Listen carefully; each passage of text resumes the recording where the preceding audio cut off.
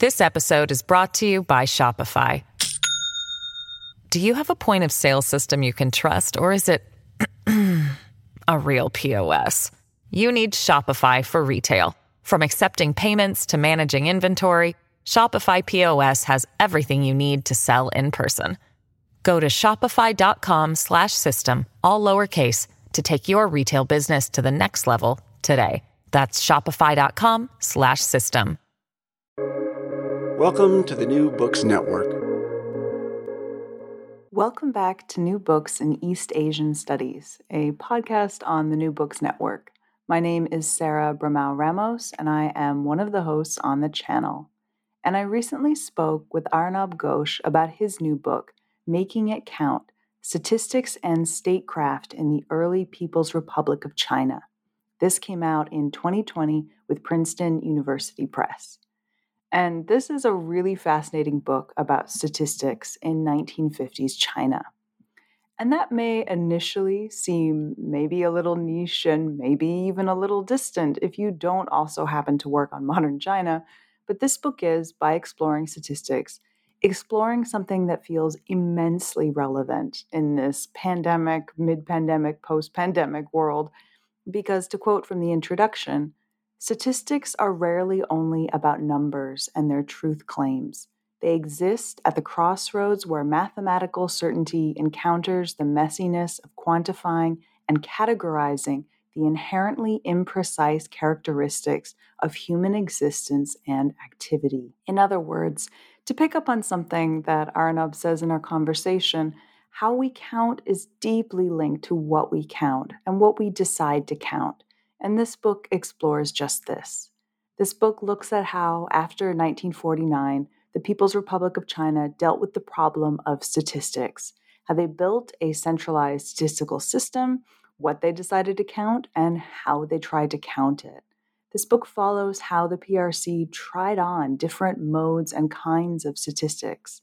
And as is explored in the book, you see Chinese statisticians borrowing and learning not only from Soviet statisticians, as you might expect, but from Indian statisticians as well. And so because of this book is also really important from the point of view of global science in the 1950s and the history of scientific innovations and exchanges as well, because the exchange that the PRC has with India in particular, something that is discussed in the last part of the book, this is the first major scientific exchange that the PRC has with another country in the global south. And this is something that Arnab talks about in our conversation, but I'll just mark it here as a really important moment that this book looks at. And I should also add that this is a fascinating book because it is about statisticians. This book is built on documents, archives, memoirs, oral histories, and newspaper reports produced by statisticians and statistical bureaus. So this really is a story from their perspective. And this comes through so clearly through the book. You get a real sense of their perspective, who these men are and what drives them, their excitement over a new statistical approach that promises to be comprehensive and all-encompassing, their frustration over useless, irrelevant tables. And this is a frustration which, if you have ever had to fill out a government form, you will recognize. So this is a necessary read for anyone who works on or who is interested in modern China, the 1950s, statistics. If you're interested in reading about and thinking with competing ways of knowing and understanding the world, and for all that this is about a very different time and place, there is so much here, from complaints about duplicated reports, ineffective reporting systems, competing ideologies about modes of counting, and notions about what should be counted and how to count it. All of this will be immediately recognizable, and it's deeply relevant, even frighteningly so, today. So with this, I hope you seek the book out, and I hope you enjoy the conversation that follows. I'm here today with Arnab Ghosh to talk about his new book, Making It Count: Statistics and Statecraft in the Early People's Republic of China. Welcome to New Books in East Asian Studies, and thank you for taking the time and for navigating time zones to speak with me today. Oh, thank you, Sarah. Delighted to be here. Really excited to get to be part of the New Books sort of sequence of discussions. Of course. So we will begin, as is tradition on the channel, with your beginning. So could you say a few words about how you came to the field? How did you come to work on Chinese history and modern Chinese history in particular? So I guess I came to Chinese history partly because of the influence of a professor I had in college. But it turns out that it was a slightly long and I wouldn't call it torturous road, but it was a protracted road to get to modern Chinese history, because the professor who inspired me in college was actually a historian of Song China. And a lot of the classes I took on Chinese history in college ended up naturally being on the Song, Song Ming, Song Yuan Ming, and so on. So the initial exposure to Chinese history, I think, was in college, but then the interest in modern China sort of evolved over time. It actually evolved afterwards, after I'd graduated from college. I was working in DC on something completely unrelated to China, that I began to read more modern Chinese history as well, and then became interested in questions that had to do with modern China. Uh, I should add, this sort of intellectually, or sort of the way, it's often a certain kind of sort of puzzle that attracts us to study something. And for me, what was sort of interesting about Chinese history, which was true as much for the courses I took in college, but then also then I think for what motivates a lot of the kinds of research that I'm interested in today, is this sort of the sense that I had of how distinct Chinese history appeared to me as someone who'd grown up in India, had a sort of reasonable degree of familiarity with Indian history, and then had some familiarity with European history and global history and so on.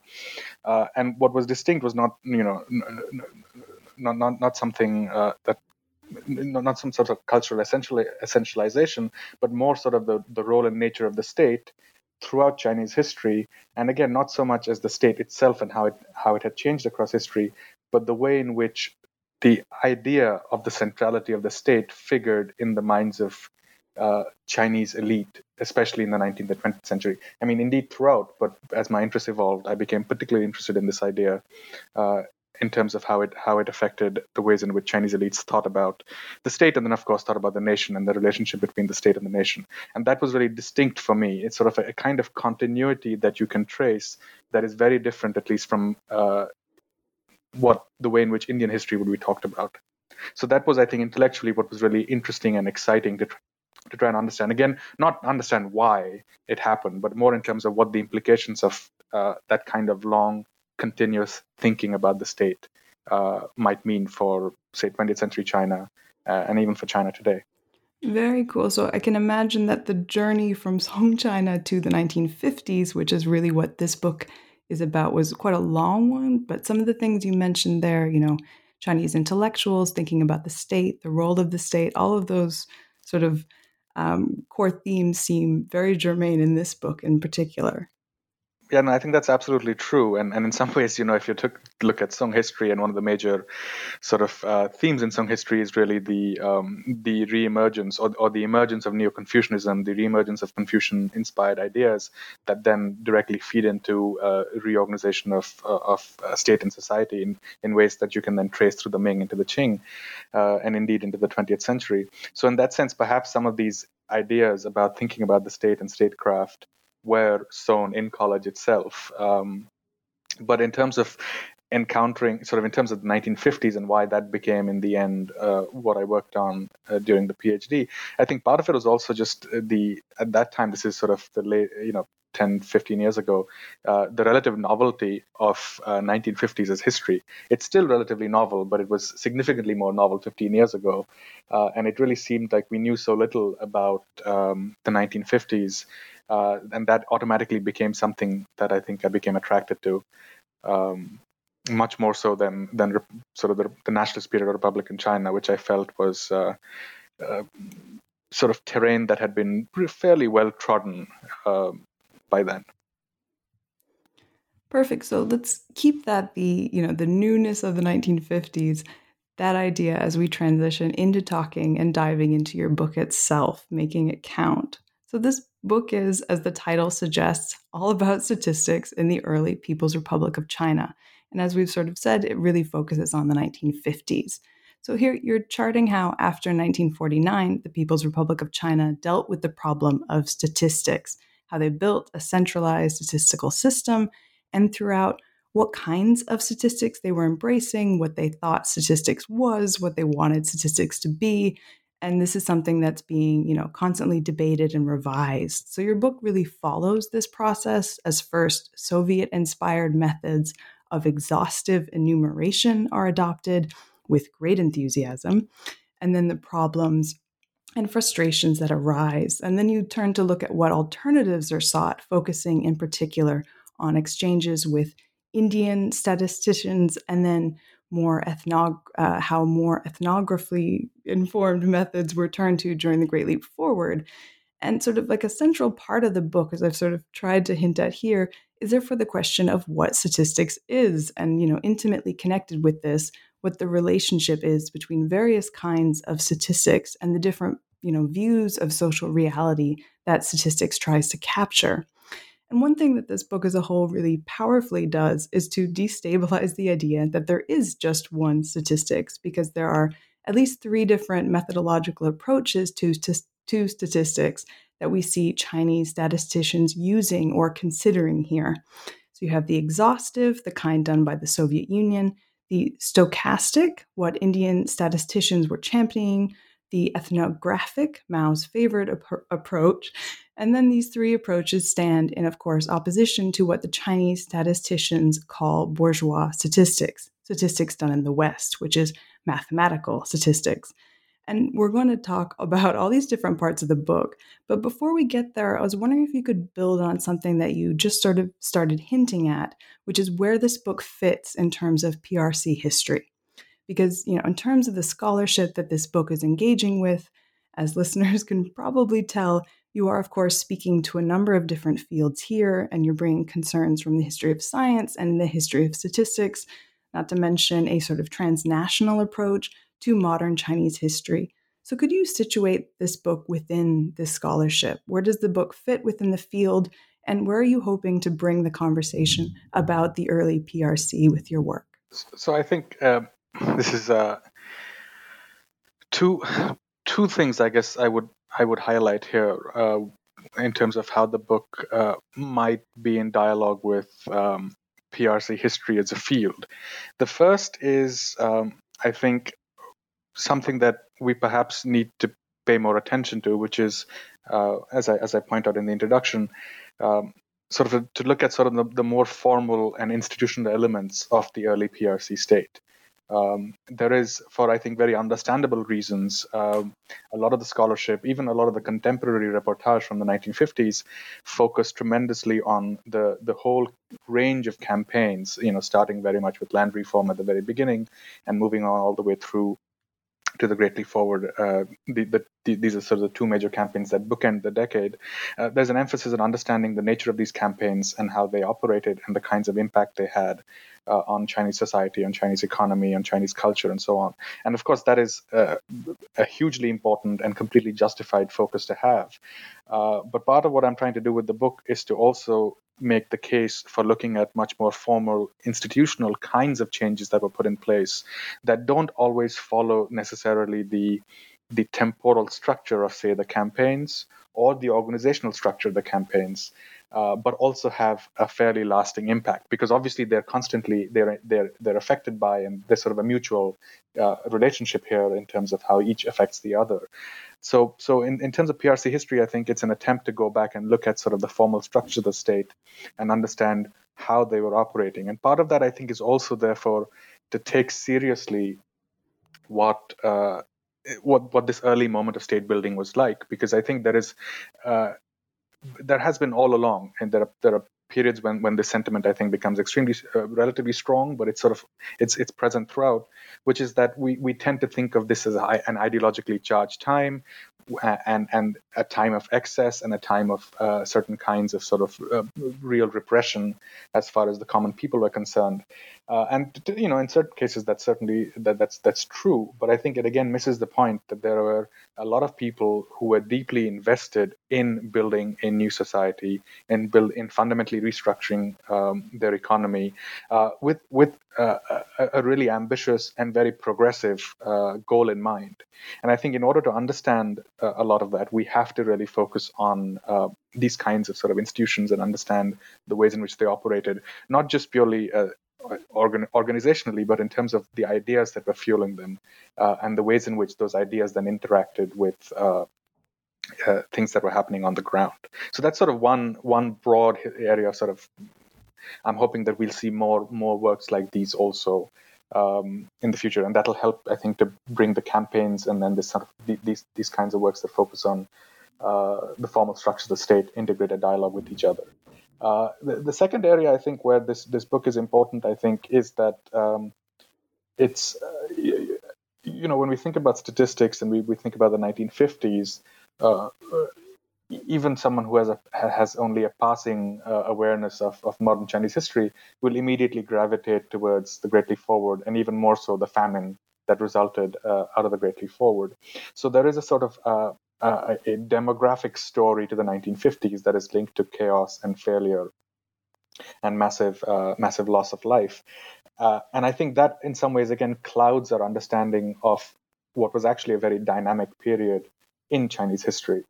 And looking at sort of an earlier period and not in some ways holding ourselves hostage in some ways to what we know happens later on. Because, I mean, from our vantage point, we of course know that the Great Leap Forward is going to happen and there's going to be a massive famine in the late 1950s.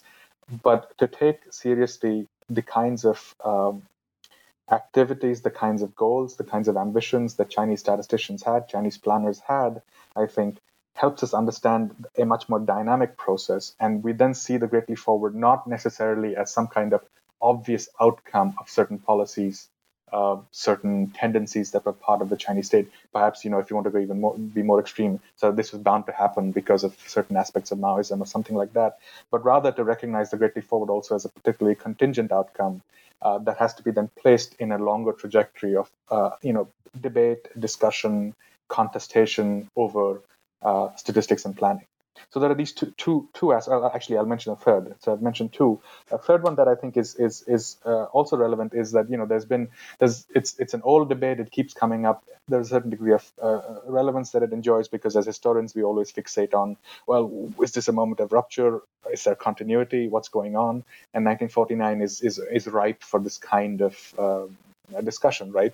Because there was such a self-proclaimed attempt to be different from the Chinese communists. When they came to power, they were so conscious in trying to distinguish what they were doing from what had preceded them, what had preceded under the nationalists.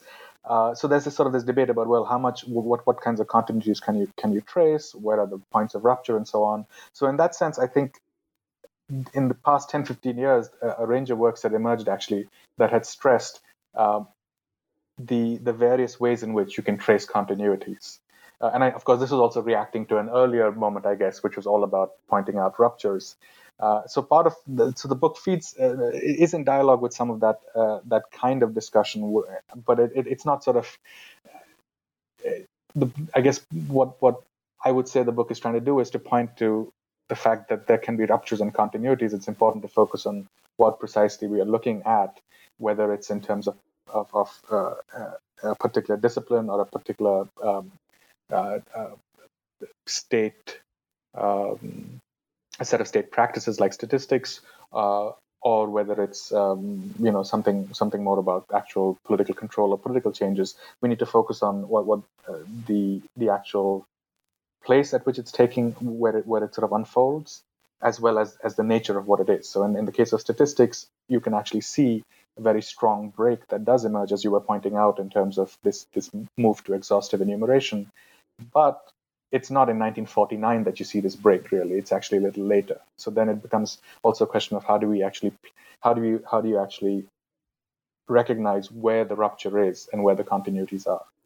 Absolutely. And you mentioned there the 1949 break, which is sort of gesturing, taking us into chapter 2 of the book, which sort of looks at this early period. And as you just said, this part of the book really shows that it is not, as you just pointed out, a very clean break, but a series of breaks. I think you call it a series of ruptures that sort of take us through the early 1950s. It's not 1949, everything changes. Things change gradually over this period. But picking up on something that you mentioned when you're talking about sort of the first intervention that this is making, and thinking about, the statistics and statisticians, and the people who are bringing this sort of new idea of statistics to China, and in turn engaging with the Chinese state.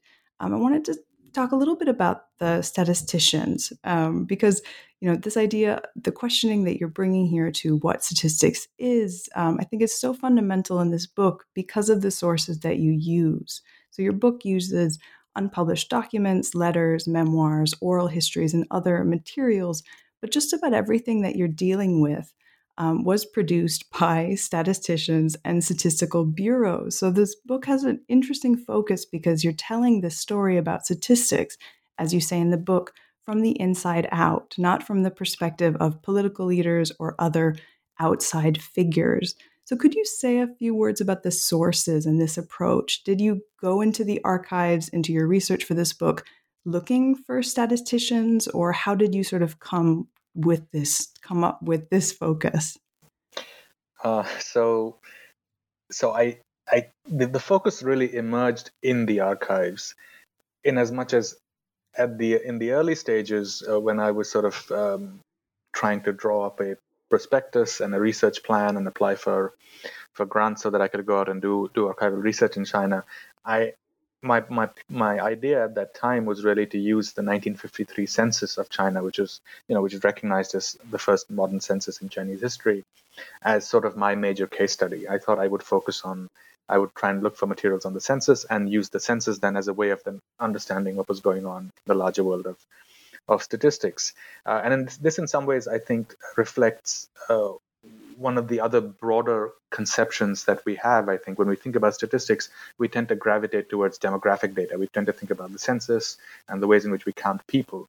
And that was certainly my early sort of plan as well.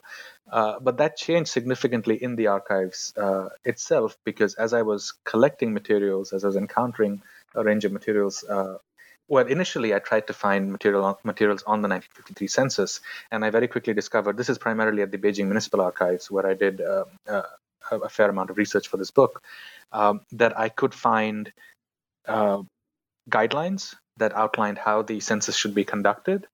And then I could find a lot of results. But I found very little material in between that actually talked about how the census was indeed conducted. So there was sort of a gaping hole in the middle, and this is a bit of a sidebar, but we can go into it if you want later on, in terms of what the popular perception, not popular, the expert perception in 1954 was when the results were declared, because there was a sense that there was a degree of skepticism amongst China scholars that the census wasn't really conducted. And I was aware of this skepticism and not encountering or failing to find a lot of materials that talked about process, that talked about the kinds of difficulties that might be encountered when they went out to collect the data, how they processed it, how they collated it. Definitely made me more sympathetic to the skeptics from the 1950s. So, in as much as I was discovering an absence and sort of recognizing that perhaps the census and demographic statistics were not really the driving or the real area of focus for China statisticians in the 1950s, I was being overwhelmed by other kinds of material, and a lot of this material then ends up being what the book draws upon, which had to do with much more fundamental questions about what is statistics? How should we define it? Is it a natural science? Is it a social science? And I sort of quickly got sort of wrapped up in these kinds of debates, and then looked and realized that the way in which they were thinking of statistics was actually quite different from a narrow focus on just counting people.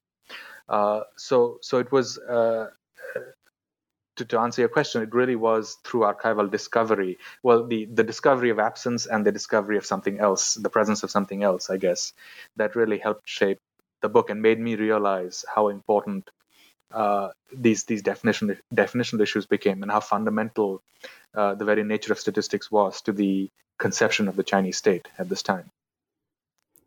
Perfect. So that's a great segue into, as we've sort of been dancing around, part one of the book, which is really where questions of definition and what statistics is really come to the fore. So let's follow that. So part one, A Statistical Revolution. Part one of the book consists of 3 chapters, chapters 2, 3, and 4. And as a whole, they explore statistics in the early People's Republic. And as you've touched on, you're really highlighting what is new about statistics after 1949. Not that things change in 1949, but after that period. So chapter 2 looks at early statistical work in Northeast China, and the work done by the Northeast Statistical Bureau. And this is really sort of important and foundational because it then forms the basis for other statistical work in China. And chapter 3 builds on this, looking at the theoretical and ideological justification for the statistical work in this period, and in particular, how important Soviet knowledge and Soviet statistical experts and advisors were in shaping statistics. And these 2 chapters in particular sort of paint a very vivid picture of the kind of statistics, the new type of statistical work that China was adopting, and which we've sort of been hinting around, which is sort of socialist statistics. So could you break this down for us? What is this new type of statistical work, and what do we need to know about it? And in particular, exhaustive enumeration to understand what is going on in this part of the book. Mm-hmm. So the first point I think that one should make is that, as you I think rightly pointed out, the importance in the Northeast here is quite interesting, because partly what we see, and partly what I try and explain in the book, is that a lot of the changes in statistics were actually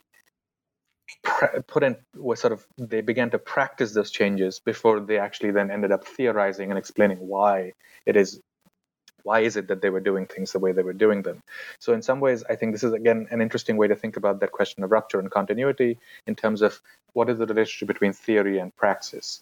And in the case of statistics, as I discovered in the Northeast, which the communists were able to control the Northeast actually well before the establishment of the PRC in October of 1949. They were actually in control of parts of the Northeast in 1948 itself. So the Northeast, because of its particular history as under Japanese control in the decades immediately preceding, had actually already a significant concentration of industry in China. So Shanghai is one major concentration of industry at this time, and the other was in the Northeast.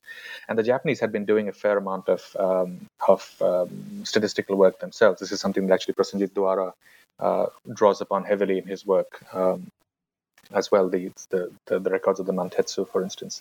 So in some ways, there was a large industrial sector that needed to be mapped, and that needed then to be sort of brought in line with nation building as the PRC was established after 1949.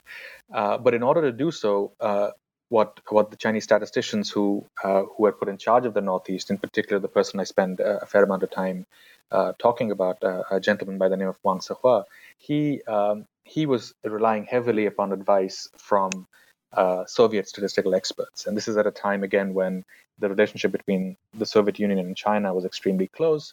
In very simple terms, the Chinese leadership saw the Soviet Union essentially as a success story that could be emulated, a country that had rapidly industrialized, having been largely agrarian only a few decades earlier, had rapidly industrialized and become a modern industrial economy that had played a huge role in the Allied victory in World War II, and now was, as you know, in 1949, as the Cold War is increasingly becoming a reality, provided a symbol of real sort of not a symbol, but an alternative to sort of the West in terms of how a future society could be and a future economy could be. So in that context, the experiences of the Soviet Union were taken very seriously. They were seen in some ways, to put it even more bluntly, as what lay in China's future. And in the realm of statistics, how this played out was that you saw a tremendous reliance on counting everything exhaustively. What this basically meant was that if you were collecting statistical data, the only way to collect reliable data was to make sure that you were conducting a census of whatever it is you were counting. So if it was industrial production, you had to essentially account for every unit of whatever the industrial good was that was being produced. If it was agricultural yield, you had to make sure that you were actually accounting for all of the yield. And this was set up in contradistinction to other kinds of practices of collection. For instance, as I outline in the introduction, also in the way and what you mentioned, you could also collect data in sort of an ethnographic mode, which is where you were sampling, but you were sampling based on your own personal sort of a range of sort of personal choices you were making based on maybe your claims to familiarity with a particular region, and then you would exhaustively study a small section of that of any larger reality, and then extrapolate based on your findings to claim some kind of universal knowledge. And then the other method, which was really in the late 40s, really not even on the horizon for a lot of countries, was to do some kind of mathematically based, probability based sampling, essentially randomized sampling. But what they got from Soviet experts at this time was that the right way to count, the only sort of objective, scientific, comprehensive, complete way to count is to count exhaustively. And this is sort of partly what I traced then in that first chapter, to try and understand how the ways in which the institutions, what kinds of institutions were set up, what kinds of how many personnel were employed, and then the fact that by 1951 or 52. What had been achieved in the Northeast was seen as being very successful, so that then it became a model for expansion nationwide as discussions began about building a national statistical apparatus. And this is sort of what,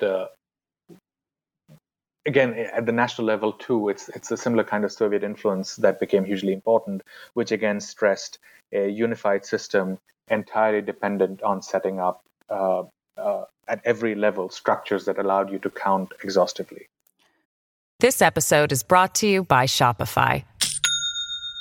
Do you have a point of sale system you can trust, or is it a real POS? You need Shopify for retail. From accepting payments to managing inventory, Shopify POS has everything you need to sell in person. Go to shopify.com/system, all lowercase, to take your retail business to the next level today. That's shopify.com/system. Perfect. And something you mentioned here, which sort of goes to the idea of, counting everything, is that in this socialist statistics, the idea is that everything can be counted. You sort of point this out as one explanation why this model, this way of doing statistics is so persuasive, because it's the promise that this kind of statistics, unlike mathematical statistics, which assumes that counting generates errors and aims to control errors, the promise of socialist statistics is the elimination of errors. The idea that this will be a comprehensive system. There's no need to calculate for errors. There are none. I thought this was particularly interesting in sort of explaining at least part of why this system appealed so much, especially at this period of time. Absolutely, and I think the way to think about this is, if you're in a relatively controlled environment, so say you're in a school and you need to find out how many students there are in the school, it's actually fairly easy to do. You can have every you can identify a student in every class, or you can have a teacher in every class, count how many students they have, report that to the principal, and you sum that up, and you have a fairly accurate sense of the number of students there is. And you can, so this would be a mode of exhaustive enumeration, and it would succeed because it's a fairly localized and small number of people that you're enumerating. And it's precisely then this notion that there is no chance that there's going to be an error. This is absolute and perfect knowledge, and that's really the attraction. Of course, it becomes much more complicated as you start sort of expanding the scale of what you're counting, and also once you start counting different kinds of things, not just things that you can easily isolate and convert into simple units. But I think as I point out, there's also a much more deep-rooted logic behind this, and it had to do with precisely an understanding of how should one ascertain social reality? Is there a correct way to even begin to ascertain social reality? And here, this is where the justification that once they had set up a structure that really that really functioned on the basis of exhaustive enumeration, what followed in the early 50s was an engagement with some of the theoretical ideas behind why this made sense. And here, Chinese statisticians, in dialogue with and drawing upon debates in the Soviet Union, really made this very strong distinction, a definitional distinction, where they said statistics is a social science. It's not a natural science. And what this meant was that statistics really took as its object the study of society, counting of social phenomena only, and therefore, it wasn't interested in trying to operate in the world in the natural world, so dealing with the natural sciences, or say interested in sort of the ways in which space could be counted, sort of extraterrestrial kinds of investigations, but only the social world. And the reason why this distinction was important was because they said we have to recognize that the laws as they operate in the social world are different from the ways in which they operate in the natural world. Where are they getting this from? They're getting this from a fairly reductive reading of what Marxist teleological progression should be like. I mean, if you boil down what they were perhaps getting from a lot of again, it's not what they were getting from Marx directly. It's mediated again through debates in the Soviet Union, and then their own understanding of some of these debates. In essence, was that we know how history unfolds.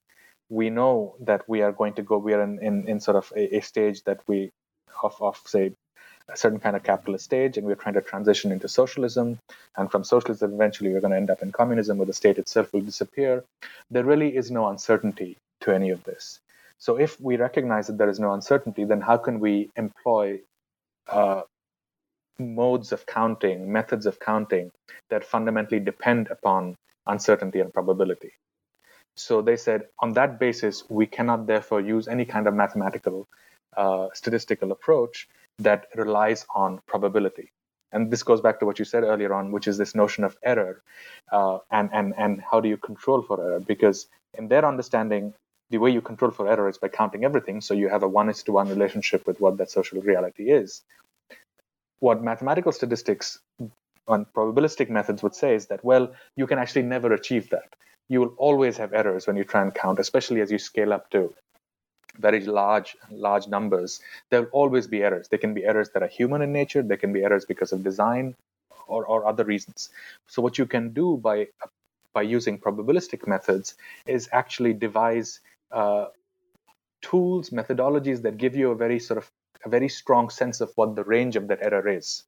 So what they're dealing with on the mathematical side is not so much a 1:1 notion of what reality is, but a probabilistic notion where we have a degree of confidence that this is what the social reality is like, give or take a little bit. And what we are really confident about is the extent of the give or take there. So you essentially end up having two very different approaches to how you even go about counting it and getting a sense of social reality. One says that, as you I think earlier pointed out, that we can fully understand what social reality is, and in order to do so, we have to count exhaustively. And then the other side of the argument says that no matter how exhaustively you count and how successful you think your exhaustive count is, there will always be errors. Therefore, if you actually use probabilistic methods, you can actually have a sense of what the error is, which an exhaustive enumeration cannot provide you. And therefore, probabilistic methods are indeed better. That sort of became the real divide. Perfect. And I think you're as you beautifully pointed out there, the divide is not just with, it's not just on the level of methods. It really is with worldview and what statistics is being harnessed to count right? It's a very much more, I suppose, meaningful difference than simply looking at, just the tools, or at least, much more meaningful than staying on the level of tools. It is really worldview that Exactly. these Exactly. methods are differing on. So one simple way to Perfect. think So about this. Sorry, I'm sorry. I keep no, interrupting go you. on. So just a quick addendum. One simple way to think about this, really, and I've mentioned this in some other writing about the book. This specific terminology does not appear in the book itself, or maybe it does in a footnote somewhere. Is this idea of how the fact that what we want to count and how we count it are actually uh, deeply interlinked. And indeed, you can frame it the other way also. How we count is deeply linked to what we count. And partly what I'm showing in the book is that there's nothing universal about these questions. They're embedded in particular moments in history with the concerns, the ideologies, as you were saying, the specific worldviews of the actors who are trying to then carry out certain actions. To boil that distinction between socialist and sort of non-socialist statistics, you'd have to think about what the relationship between what we want to count is and how we want to count what we want to count.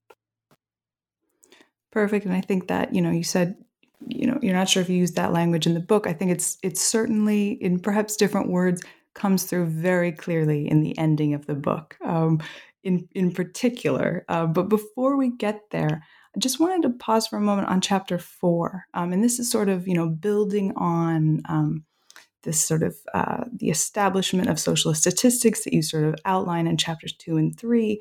But chapter 4 is, to my mind, really a really interesting chapter, because you're sort of looking at consensus formation. You're looking at how statisticians come to adopt this new idea of socialist statistics.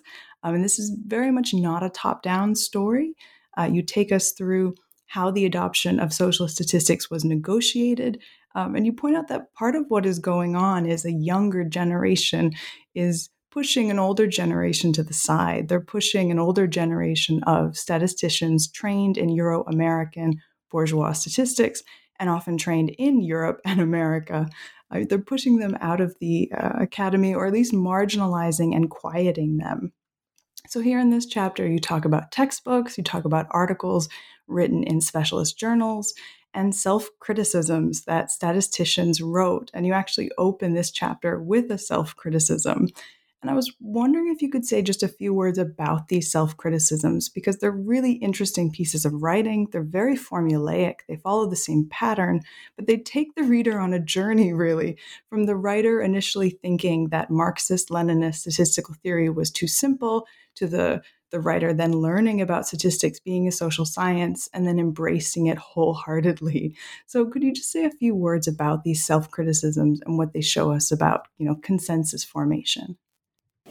I think you're totally right, and they are a genre in sort of PRC, if you will, in PRC writing in some ways, because self-criticisms were actually a mode of performing a certain kind of what you might call fanshen, right? The ability to recognize and physically turn your body around, but intellectually sort of turn yourself around and sort of recognize the truth and the wisdom of a particular sort of set of ways. In this case, it would be, of course, Marxism, Leninism, and then Maoism gets added onto it. So there's a broader genre within which a whole range of intellectuals, but also people from other walks of life, did write through the 50s, 60s, 70s, these kinds of self-criticisms as a way of demonstrating their or not even demonstrating, it's actually as a way of performing, I guess, a certain kind of rehabilitation. What's interesting is that this genre then also finds a place when it comes to statistics and the ways in which you see who is attacked, who feels compelled in some ways to write these kinds of self-criticisms, and where they get written, and what what the content of them is, as you were suggesting, which really goes follows this again. The once you read a few of them, you realize that there's a certain formulaic sort of pattern to them. But even within that, it is sort of pointing to the ways in which was if you so to be to be sort of prosopographical for a second, which you can see with most of these people who write these self-criticisms, they are people who are in what would otherwise be thought of as the prime of their academic or intellectual careers. They're in their 50s, 40s, 50s, some into their 60s, who actually enjoyed perhaps real prominence before 1949 as major statisticians, perhaps as economists, as bankers,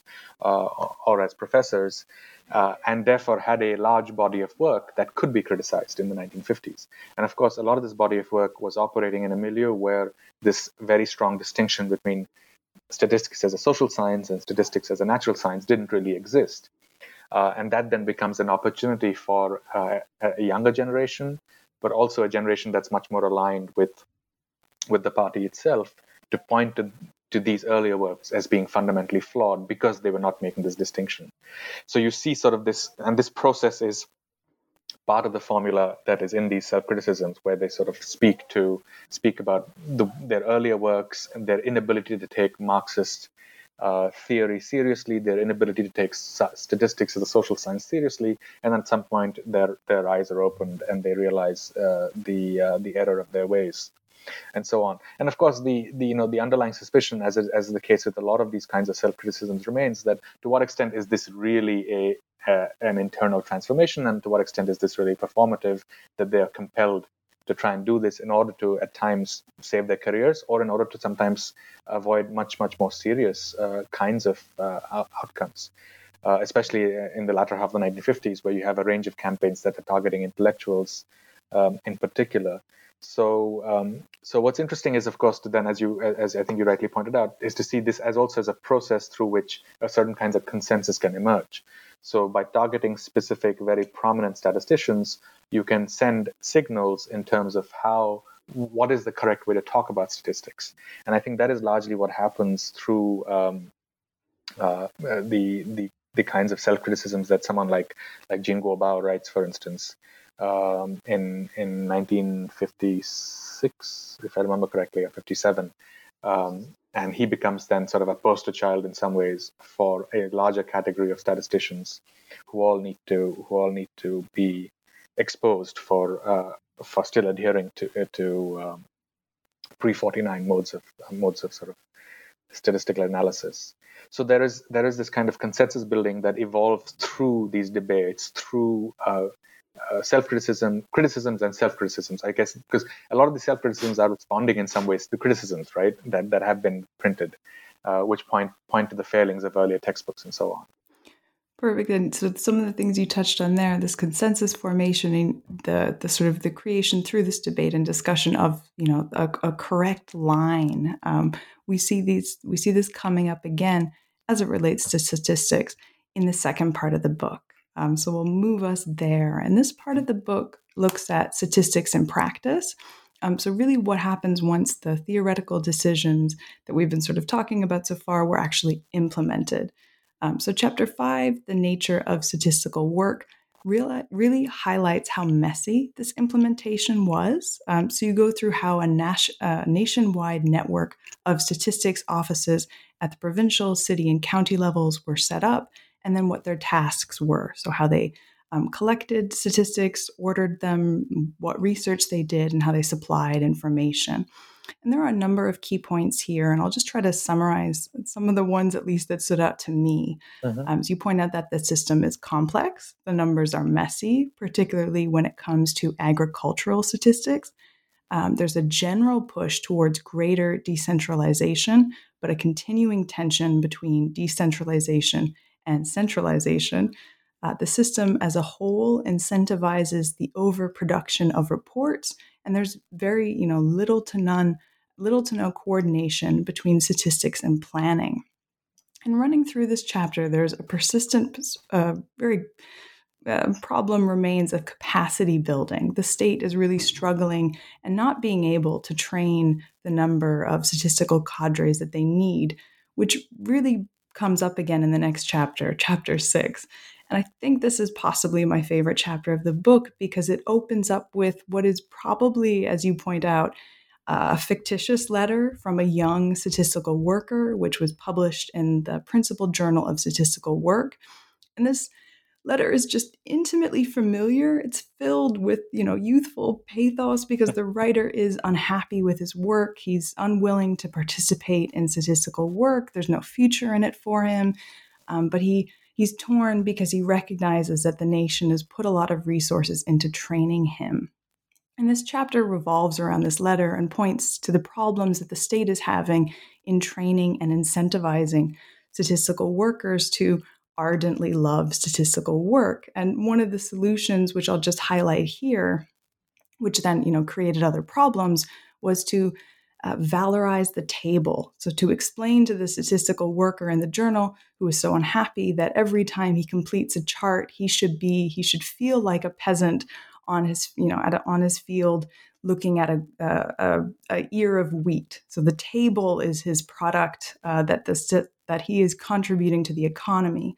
And as you point out, this probably only added to China's problem of the overproduction of reports with this sort of framing. Now, I really love these chapters, and I'm going to urge listeners to seek them out. But in the interest of getting to part 3 of the book, I'm going to stop myself there, except to ask you if there's anything that you want to highlight or say about this middle part of the book. I think very, very briefly, I guess what I'd maybe amplify one or two things that you just said. It really to point out that what exhaustive enumeration, so this reliance on exhaustive enumeration did is that it required a very, very large number of cadre. By the mid-50s, the Stats Bureau was claiming they had 200,000 full-time statisticians under their employ, probably many, many more part-time statisticians.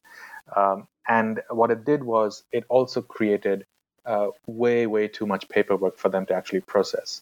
If you're actually exhaustively counting everything, which, if you think about industrial production, but also agricultural production, but you're looking at public health, you're looking at tourism, you're looking at trade, you're looking at sort of commercial activity, buying and selling in the markets and eating food at restaurants and so on.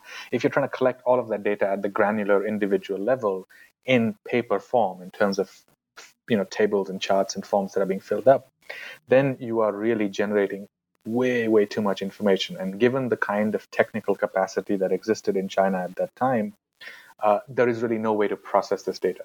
So what's happening is that there is a sense of being overwhelmed.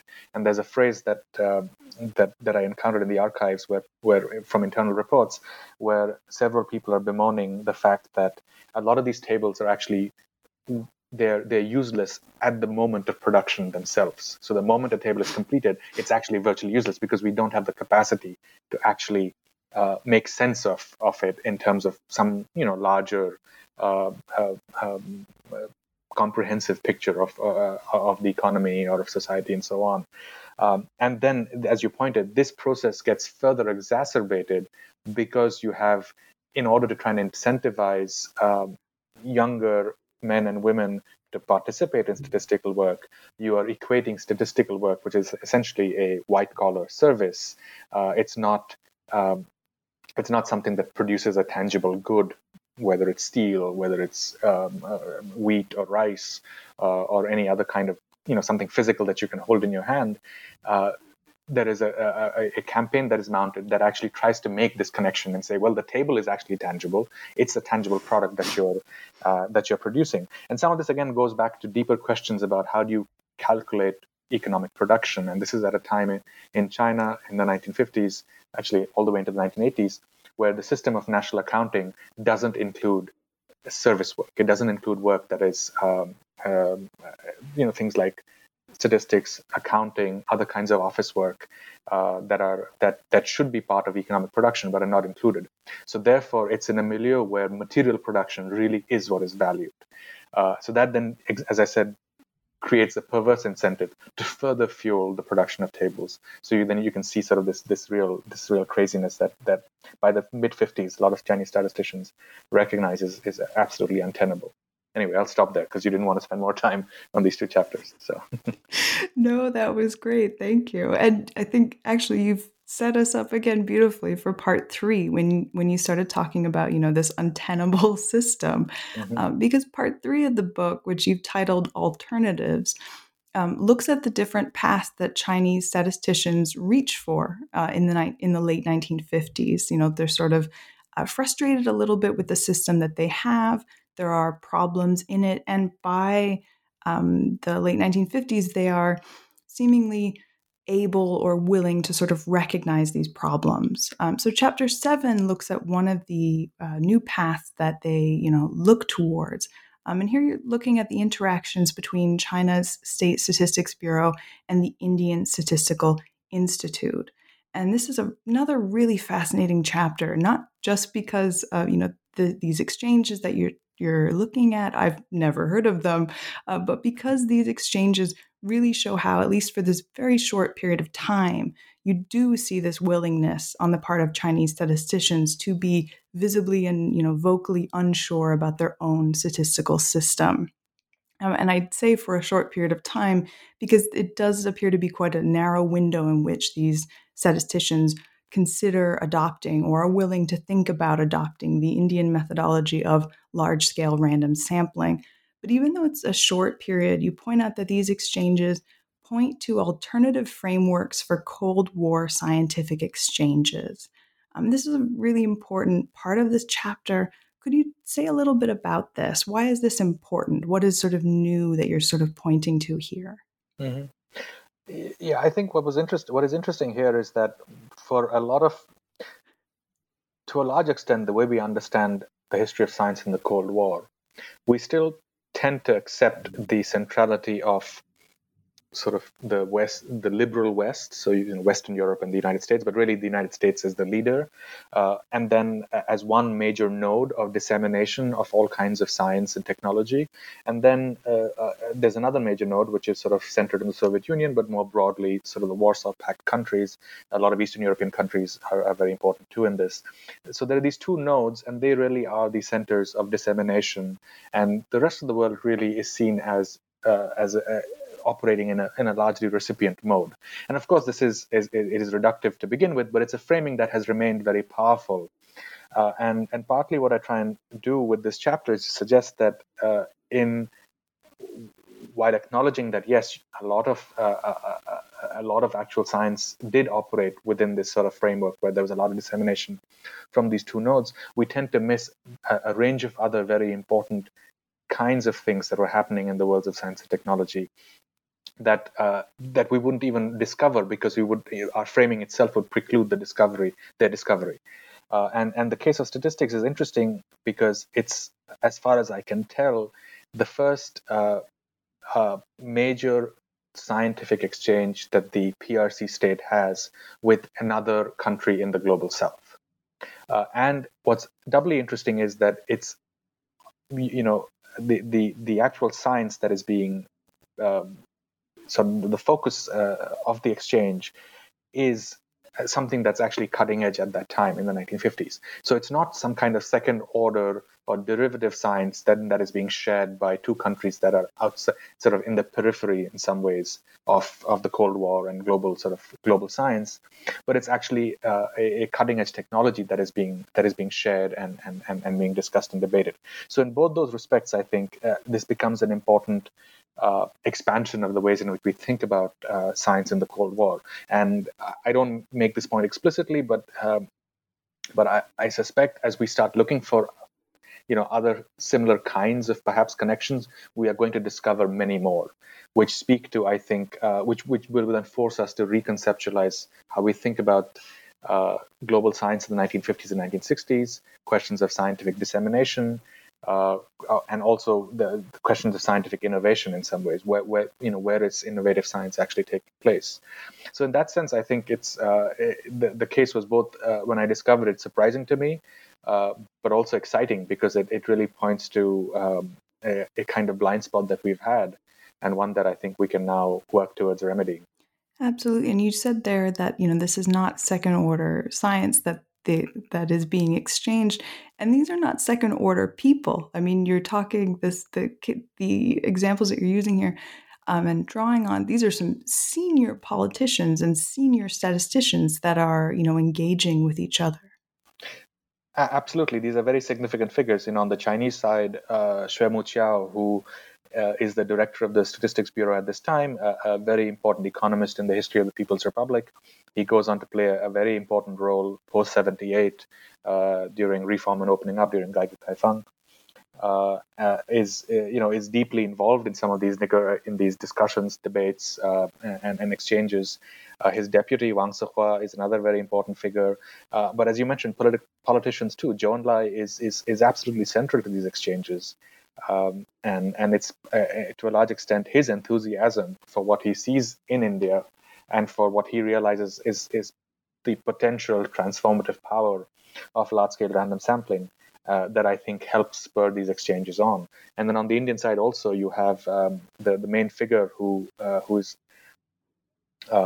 invested in these exchanges, a physicist by the name of P.C. Mahalanobis. He's again a hugely important figure in the history of 20th century statistics, both in terms of promoting the use of random sampling, large-scale random sampling, but also in setting up the institutional framework for essentially commensurable statistical data that we all benefit from today, because he was deeply involved with the UN's Statistical Commission in the late 1940s and 1950s. So you have people who are actually deeply embedded in structures of power, but are also expert practitioners at what they do, involved in these exchanges. Yeah. So here we have these, as you just put it, these, very expert people involved in cutting edge work, engaging with their Chinese counterparts who are also, very senior, very high up, and very interested in what is going on in India.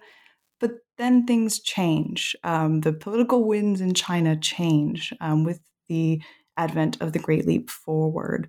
And this brings us into chapter 8, the last part of the book. And here you look at how statistics changed during this period and how the periodic reporting system was replaced by a new method of gathering statistics, gathering information, Mao's own ethnographic and localized system of collecting data. And this, this had been around for a while, but here in 1958 and 59, we finally see it being embraced as the dominant method for collecting information. And you open this chapter with a really interesting discussion of scholarship around Great Leap Forward statistics. And you point out that while most scholarship talks about how bad the statistics during the Great Leap Forward were, no one really moves beyond narratives of poor quality statistics, which I think really beautifully brings us back to one of the key takeaways of the book, that how statistics are collected, the frameworks through which statistics are collected, what people are collecting data for, what they're measuring for, this really matters. Mm-hmm. So as a way of sort of closing us here on this chapter, could you talk a little bit about this, movement away from narratives, as you say, collapse and poor quality? Because this is something that's really important for this chapter, but it's also, as you say in the conclusion, transformative, I think, at least for how we think about statistics in China, not just in the 1950s, but beyond as well. Mm-hmm. I think for me, what was striking when I was doing the research for this chapter was to actually discover how much resistance there was from the statistical establishment, the State Statistics Bureau, to the kinds of changes that were being imposed. So you have in 1958, a system that has been built up. So it's more or less in place by the mid 1950s. We talked about this, the series of exchanges with Indian statisticians centered on large-scale random sampling. But the bulwark of the entire statistical establishment remains exhaustive enumeration through what are known as periodical reports. Reports that are data that's collected with a certain degree of periodicity, and there is a certain degree of investment. There's a certain degree of capacity that has been built. And as we talked earlier, there is a particular theoretical understanding that undergirds why this is the best way to proceed with collecting data. All of that's in place in early 1958. And then you have essentially a movement that begins in Hebei, centering around trying to reform statistics. It's very much anchored in a certain kind of Great Leap Forward rhetoric about how we need to break free of the kinds of restraints that are holding us back. There's a as is part of the rhetoric surrounding the Great Leap Forward, there's a very sort of utopian attempt to break free, and this has to do with sort of very much about the fact that human will can overcome all kinds of obstacles, sort of voluntarism at its core, which is one of the key theoretical ideas in Maoism itself, and that comes almost at 90 degrees then to the ways in which the Statistics Bureau approaches their statistical work. So what was interesting was to recognize how they, even though these are all highly politicized moments, you have gone through a range of campaigns where you can easily become a target for criticism, and you can very quickly lose everything that you have in life. Even in light of that, the Stats Bureau makes attempts to hold on to the kind of expertise, to hold on to the kind of capacity it has built. And that was really interesting to me. And again, it points to, I think, the ways in which we need to avoid sort of reductive narratives of, statistics just collapsed. It was actually a very interesting process of negotiation, but also essentially, again, a theoretical debate about what should statistics be.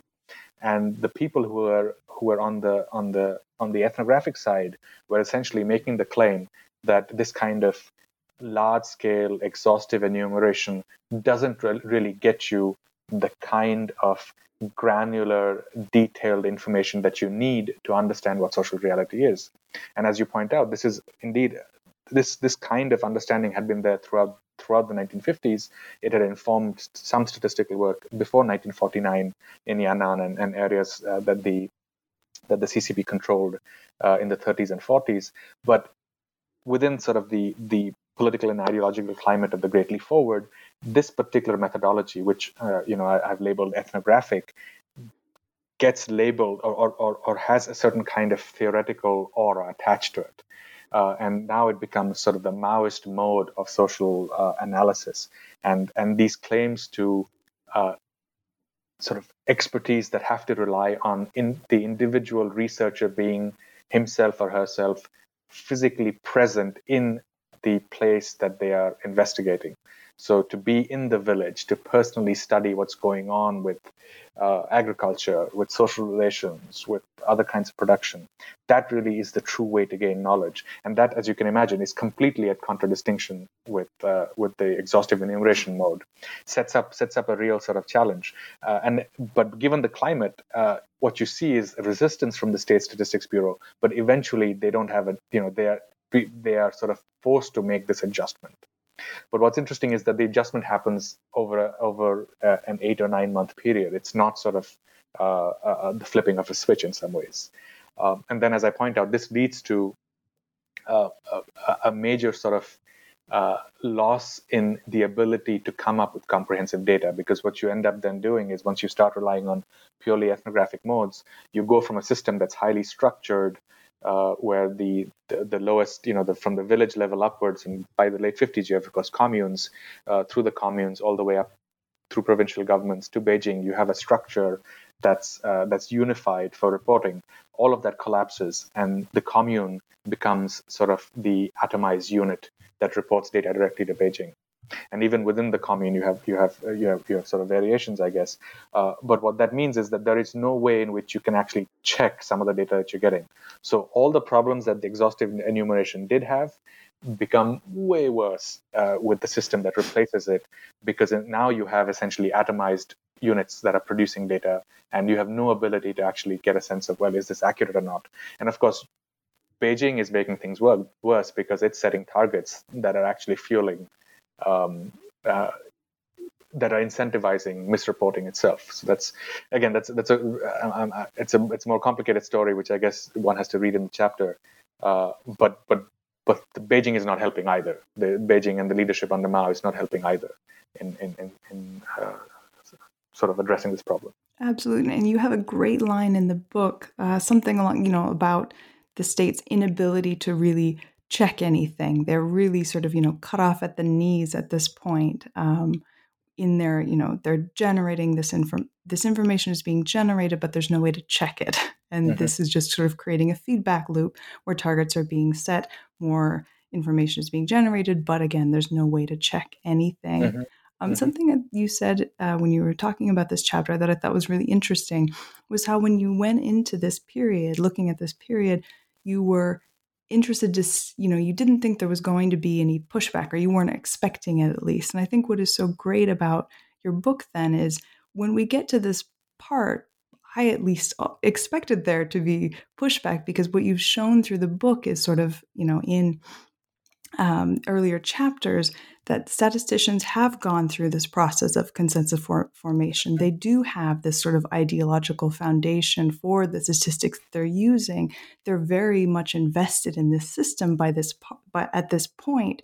So it is a struggle then to sort of, it's not, as you say, flip a switch. There is sort of, they are deeply invested, and this is a real statistics shift. It's a real shift for them to get on board with this now, what is a new system. It's, again, a struggle because, and, I was able to see the struggle because you've so beautifully documented it up until this point. I think you're absolutely right that it's recognizing that this is a process. It's a way in which a certain kind of consensus does form over the 1950s, and in some ways, it's a story also of a certain kind of serious engagement, a sort of very professional engagement with statistics, which, again, going back to some of the discussion we had at the start of our conversation, when we think about statistics in the 1950s, we tend to dismiss it outright because it's all, of course, overtly ideological and overtly politicized. And I think that's not entirely incorrect. I mean, but statistics are always political, I guess, is the point to make. So the question becomes, how precisely are they political? And then how do actors, and not just in China, but anywhere in the world, how do they operate given the particular sort of political milieu and political climate? And what I think the story across the 1950s, and which is why I think it's so important to connect the early 50s with the Great Leap Forward, is to precisely show the ways in which a certain kind of professional identity, a certain kind of expert opinion about statistics had formed, and that there was sort of a whole process through which these debates took place, and we can't just dismiss them as sort of ideology run amok or something like that. Absolutely. So now that you have sort of shifted so beautifully away from ideology run amok here through this book, we're coming to the end of our conversation here. So now that you're finished with this work, and, I thoroughly enjoyed it, particularly Chapter 6. I'm going to continue plugging Chapter 6 until the end of time.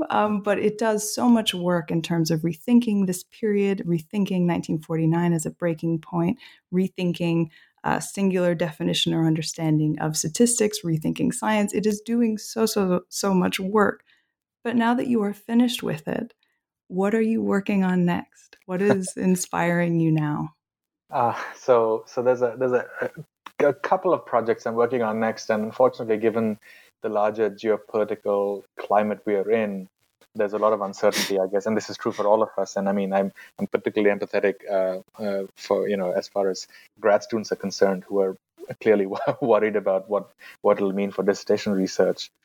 But we're unsure about access to archives in China. We're even unsure at this point about access to actually China itself, to colleagues in China, colleagues and friends in China. So I'm balancing two projects with and trying to constantly recalibrate them based on these sort of larger geopolitical realities. The first one, and the one that's taking up most of my time right now, is to work on a history of dam building in the 20th century in China. And the focus I really want to take is again, hopefully what will appear to be interesting and counterintuitive for a lot of people. When we think about dam building, we're immediately sort of drawn to the Three Gorges Dam, and there are other sort of earlier instances, Sanmenxia, Gezhouba, and so on, from earlier periods in Chinese history that really have to do with the gargantuan scale of these projects, right? So the Three Gorges is now, of course, the largest dam by measure, if you measure it by capacity of electricity generation. So I think and then of course the ecological, the social, the economic consequences, some positive, many negative of these very large projects. That seems to be the thing that draws our attention immediately. What I'm hoping to focus on instead actually is the history of small scale dam building during this period. And as I'm discovering, this I think is just as significant a part of the story. And if to quantify it in very simple terms, China today has about 90,000 dams. Most of these have been built in the last 70 or 80 years. And they are, depending on which metric you look at, they are as much as 50% of global dam construction during this time. And most of them are actually small-scale dams. So how do we then understand the relationship between this smaller scale dam building in light of what captures our imagination immediately, which is the scale of Three Gorges and so on.